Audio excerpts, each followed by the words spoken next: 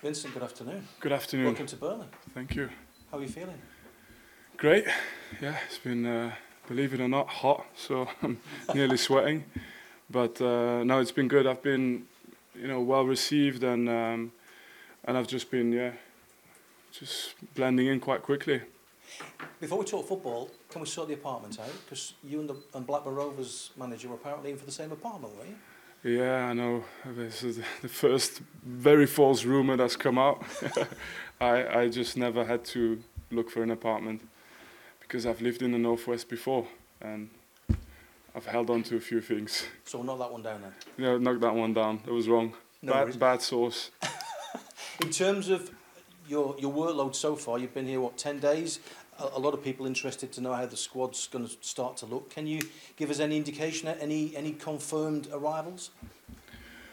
I can tell you we're close to bringing in a few players, but until the medicals have been finalised and contracts are signed, there's nobody that we're bringing in officially today, I think. But in general, yes, we've been close to players, and we've set up a few medicals, and hopefully in next 24 to 48 hours we can start making the first announcements. And first glimpse yesterday of the fixtures. What do you make of your start? Yeah, it's a complicated start. Definitely playing against some tough teams and some teams that have been probably tipped for promotion as well. But you start more difficult. You recover a few, games later in the season. That's not bad as well. So we'll see. It'll give us a good idea of where the team is early doors, and maybe that's better as well. You've only got 5 weeks though. How difficult is it to blend a squad together in 5 weeks? I think that's the hardest part.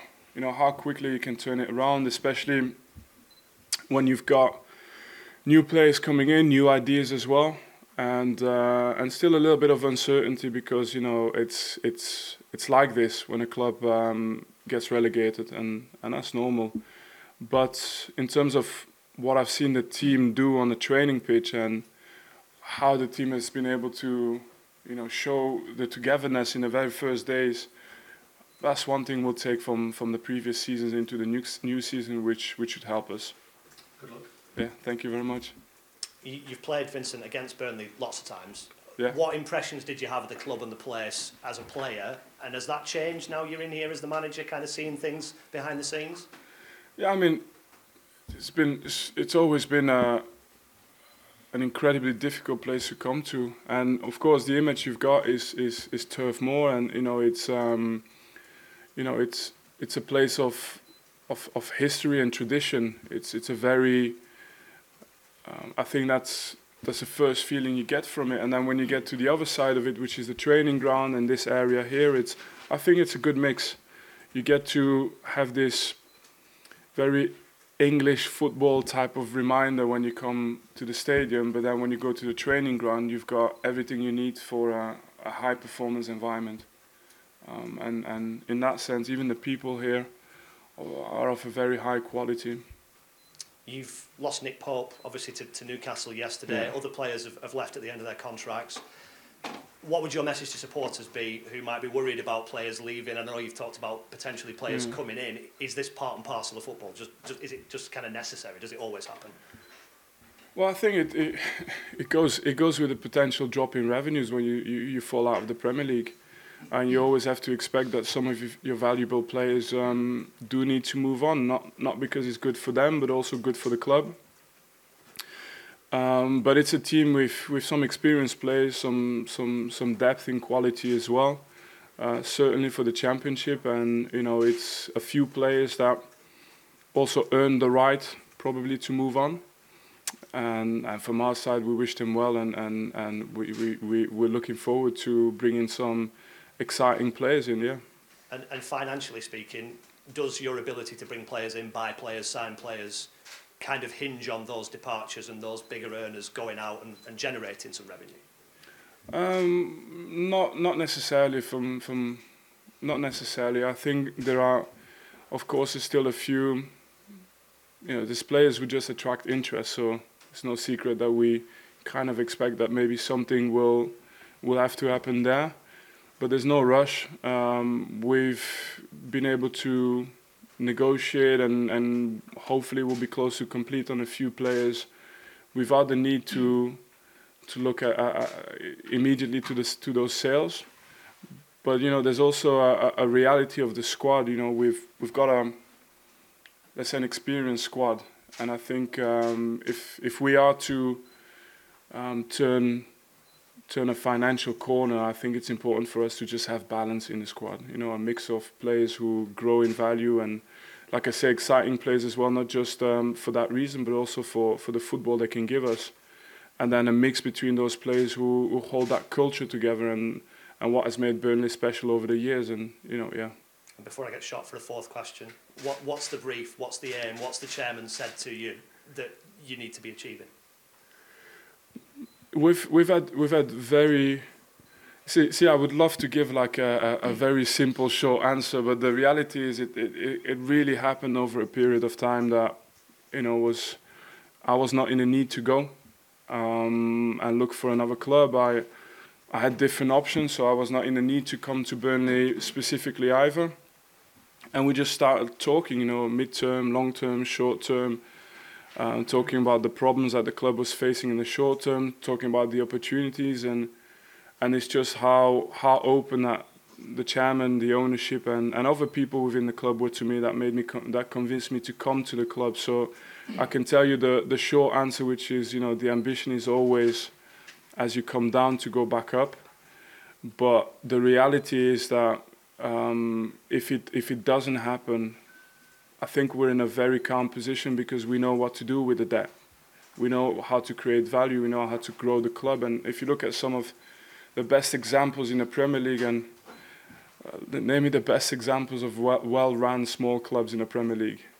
No, it's a question to you, like putting you on the spot.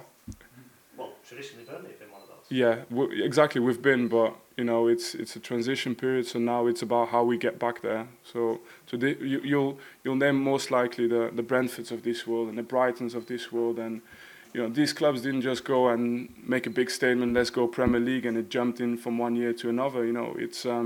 It's about the recruitment you do. It's about the players. How you develop the players, and then it's not rocket science. The hardest part about football is just keeping people calm. The rest of it is mostly, steering a course that's clear.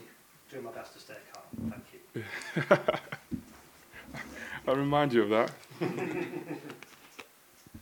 Hi, Vincent. Just sort of following on from that, what sort of was the nature of your conversations with the chairman when you were deciding to come here? How much of a role did he have to play? And are you sort of on a shared path in how you see the future of the club? Yeah, so I met, I think, 4 or 5 people before even committing, and there was a consistency in what they were saying. There was extreme transparency, and we spoke about solving the problems that the club has on a short term with bringing in football solutions, and that for me. And look, I'm still a young manager, and you come into. And I'm trying to explain you from my side, you come into the other side of the game, and when you used to be a player, you score a few goals, you have a few good performances, and, you get to make choices for money or choices for trophies. And, and if you're lucky, you get both. But when you're a manager, it's different. You rely so much on people around you. You rely so much on the time to work and develop and show the work you do. And so you have a choice between different pathways. I could go one pathway where you hop from one club to the other and hope that you reach the holy grail, because you've just landed in the right squads, or you try and find people that, you think, and that was my take on it. I thought that the level of transparency, the way that we discuss short term, mid term, long term, it's not. Like I said, it's not rocket science. It's like any other thing in life. Is if you apply yourself and you bring you get the necessary time, and my contract reflects that. I've signed 4 to 5 year contract, and I'm patient. I'm not looking to hop from one club to the other. I'm happy to be here at Burnley for the long term if needed be, and I'm prepared for any scenario. You're the found probably in your managerial experience already, and you'll certainly find it this summer, that everybody wants 5 signings a day between now and the start of the season. Yeah. How sort of big a job do you see in terms of perhaps number of players coming in, and are there sort of any specific positions you feel needed to address urgently? Yeah, I mean, talking about specifics, look, I think there's still some positions who are pending on potential exits or not.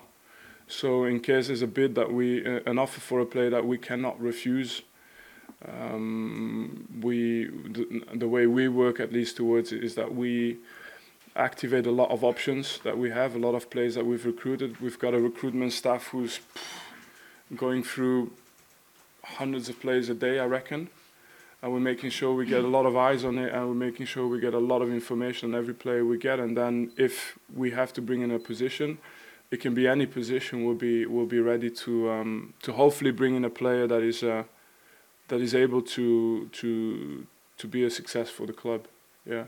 And last one for me, retaining players obviously crucial as well. Nathan Collins is a player who sort of emerged last season and took his chance really well in the Premier League. He's been linked with a lot of Premier League clubs. Have you had a chance to speak to him and the other international lads, and are you confident that him in particular will stay at Burnley next season? Yeah, no, I made a point out of it to just leave the players have their holidays. And you know, when you call players and they're on holidays, you know, you say half a word and they've got nothing else to do with their days than to talk about it with the parents, with the agent, and they turn the word into 10 different things by the end of the day, especially after a corona at the pool. So I try to just limit my time where I'm going to speak to the players when they're in the building, when they see the work we do, when they can feel that they're developing and they're progressing. And then it's like with everything, we can have a conversation about anyone's future in the squad, literally anyone. But you know, if there's a club, we'll have a discussion. If there's no club, move on and play and improve and be the best you can be.